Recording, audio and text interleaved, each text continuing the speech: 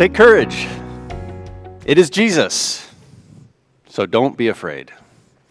Dear brothers and sisters in Christ, I don't think that I have to convince you that today we live with more information at our fingertips than ever before in history, and we live with more connection with other people than ever before in history.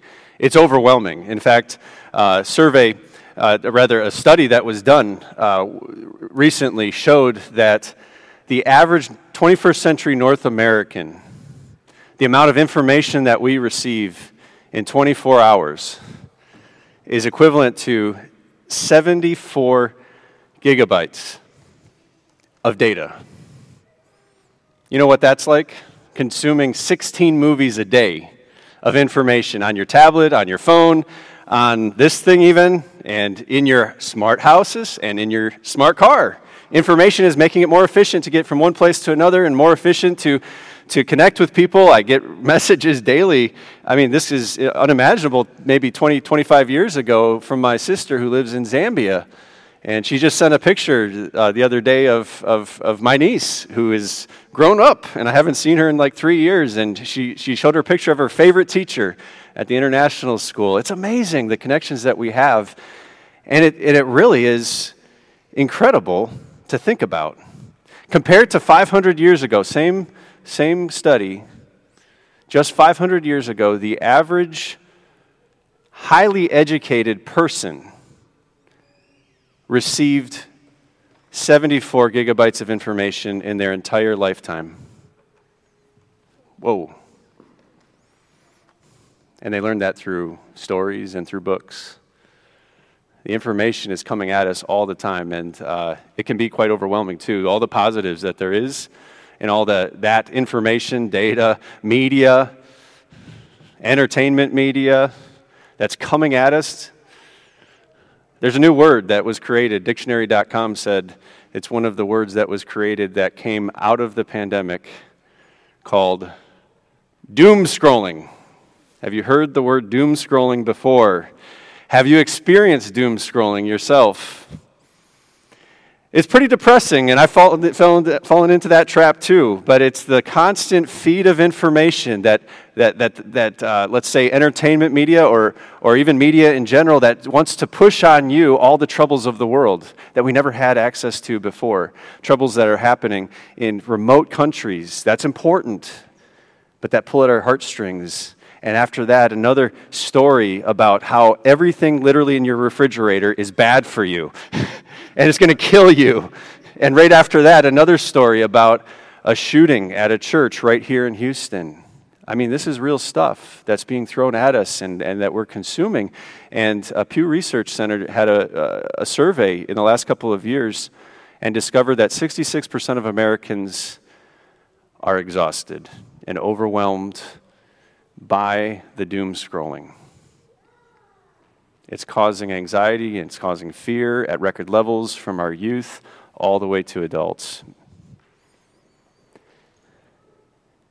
I think you would agree with me on this too. The solution for doom scrolling is not more doom scrolling. And yet we still go back there to try to find a solution. I'm not here tonight to preach to you about doom scrolling, but I'm using it as that example, as something that is real, that causes fear in our hearts, because it might not be on a screen, but it could be something in our life that causes us fear or anxiety. It could be something physical that's happening in our life or the life of a loved one. It might be something emotional, like our friends don't like us, or they acted like they're not liking us, that's causing fear and anxiety socially. It could be something relationship-wise with a partner, or it could be a crisis of faith. Fear. It's a scary thing. And just like you don't doom scroll more to get away from doom scrolling, tonight I wanted to encourage us at the beginning of Lent that the solution for fear is outside of ourselves.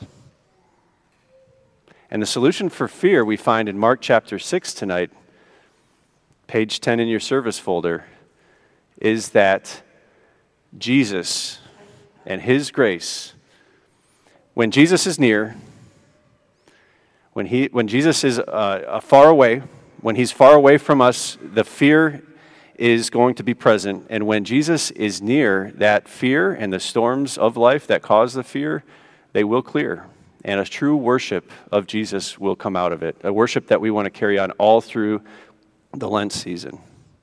So the backstory to the story in front of us tonight is that Jesus is going around Israel at this time in Galilee, and he's gathered his disciples. He's probably a year or two into his ministry, and the news about Jesus is going viral. Everybody was coming out of the woodwork, and they want to find Jesus. They want to touch the edge of his cloak because he's exuding healing. He's driving out demons. He's preaching with authority.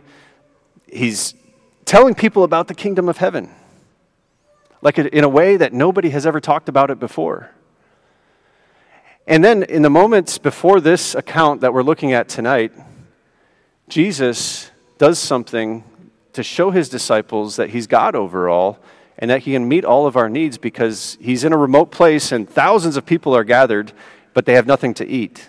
And Jesus says, get whatever there is. And so the disciples gather what? 5 loaves of bread and 2 fish, and they bring them to Jesus, and Jesus multiplies them and feeds 5,000 men. That's not including women and children. After that, people figured out where to get a free lunch.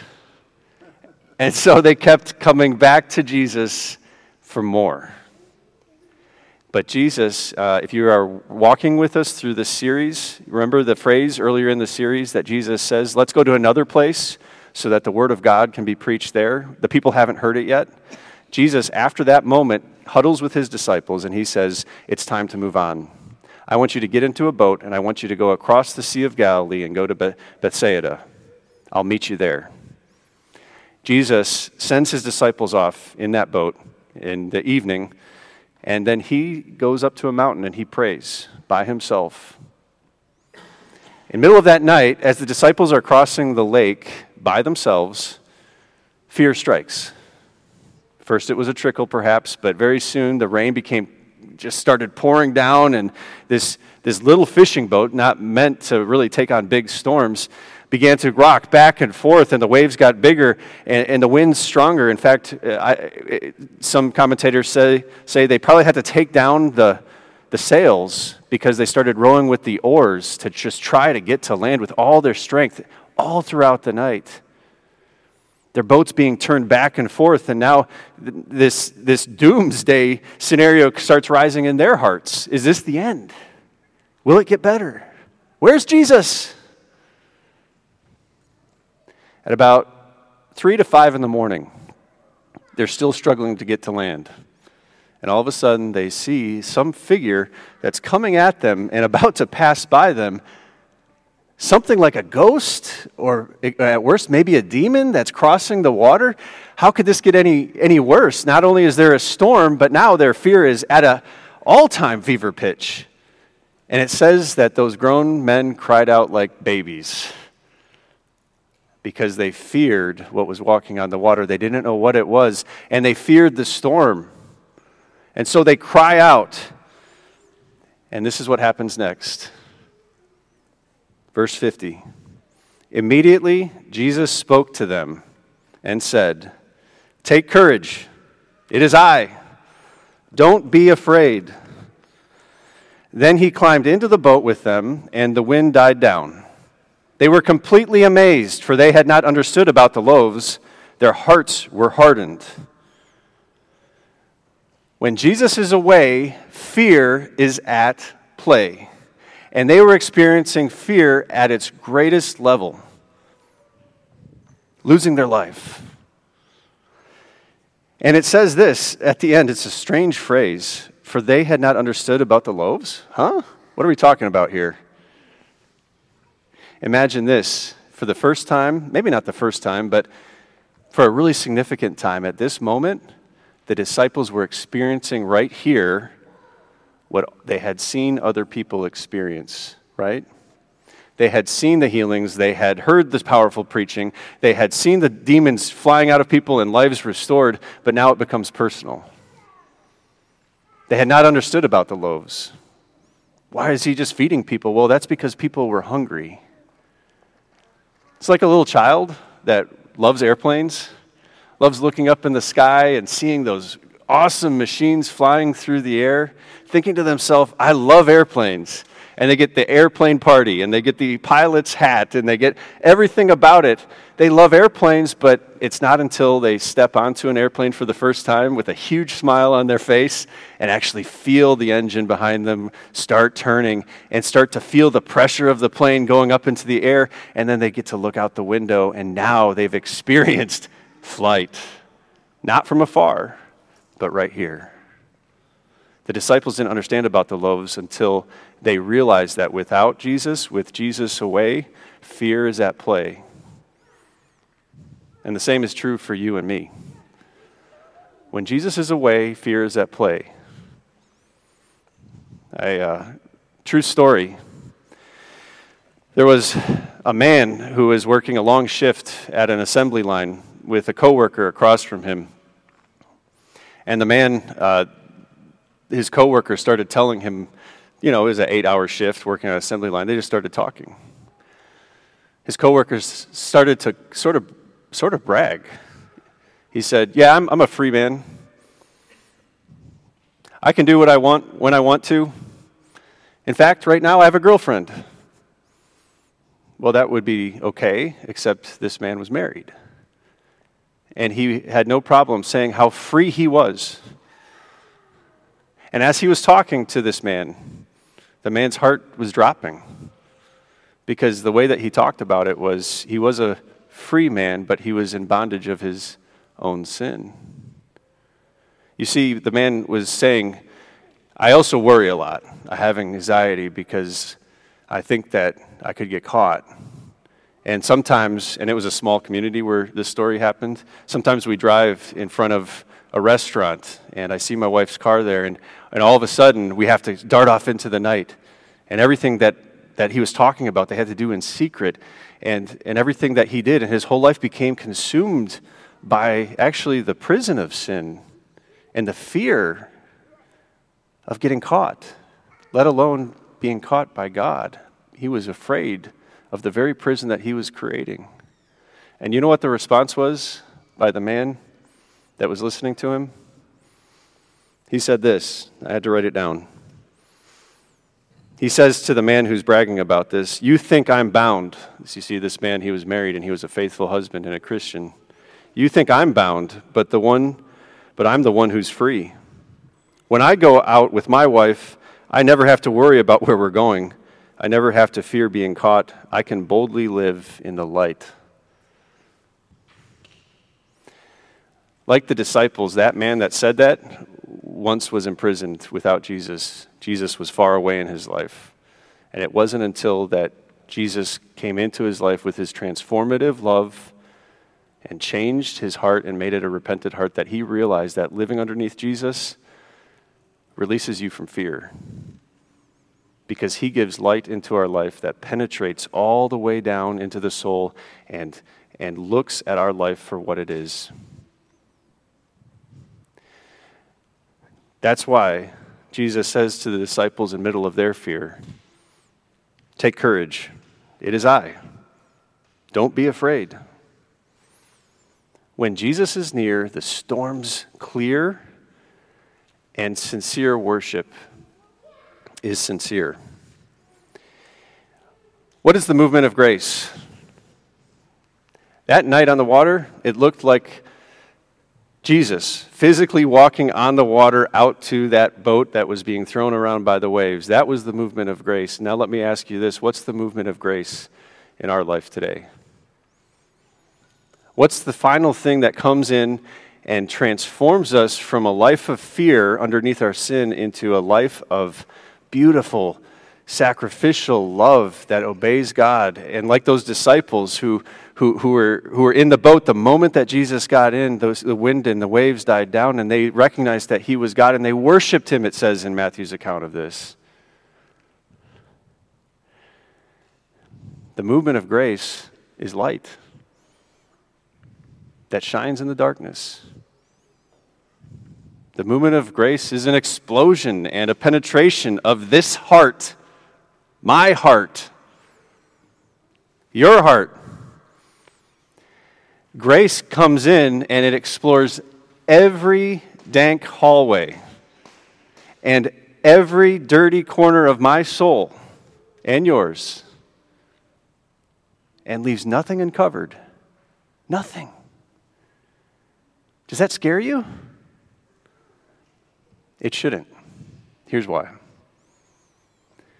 The grace that Jesus gave to his disciples was immediate. As soon as he said the words, the storm was calm. When Jesus is near, the storm's clear. He did that on that evening to show his power over all things and to show his authority over our fears. And the grace that he gives us is this: the same feet that walked on the water to bring peace amid fear to those disciples are the same feet that walked to the cross for you. The same feet that had nail driven through them. Willingly, joyfully, because he loves you. And the penetrating light of the cross is the grace that comes into your heart, not to make a doomsday, not to condemn, or not to destroy, but his grace comes into your heart and mind to save. That's the only way to get free from fear. And it has to be done by him. Because the solution for doom scrolling is not more doom scrolling. The solution for being freed from fear comes from outside. I read a blog just this week. Really interesting observation by a man several years ago who was in the New York City subway station.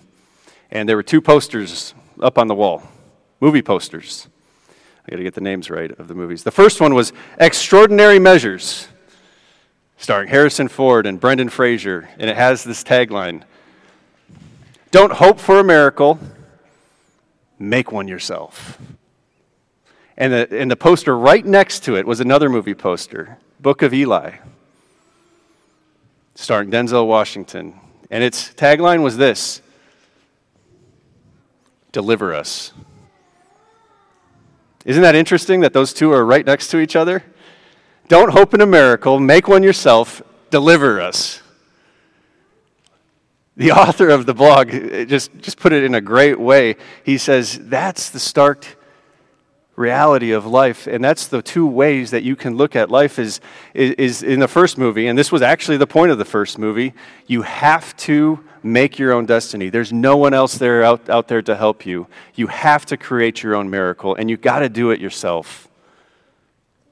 And the point of the second movie? Deliver us. It says this, and this is the point of that movie, the undertone of it. There is another, and you're not alone, and you need deliverance. God's salvation is like the second movie poster. And the story of Jesus, the accounts of Lent are this: God, deliver us. And the good news is, he does. And he has. You can't solve fear by going back to fear. You need Jesus. That's the only thing you need this Lent. The solution to doom scrolling is not more doom scrolling, and the solution to fear is not more fear. We have one who has come near. One who has calmed the storm and created in us a new creation that worships him freely. Lots of people give up stuff for Lent. Maybe you are. You don't have to. There's not like a Bible verse or a law in the church that says you have to give something up for Lent. Maybe it's coffee for some people. Maybe it's a certain type of food for another. If that's good for your spiritual walk with Jesus, go for it. I'm not going to tell you to do it or not to do it. Other people might give up Swedish fish. I don't know. It's your thing with God about what you're going to give up. But can we agree about something tonight as we close? There's one thing that we all will give up. And we all can give up. And we all should give up. This Lent, with Jesus, let's give up fear. Amen.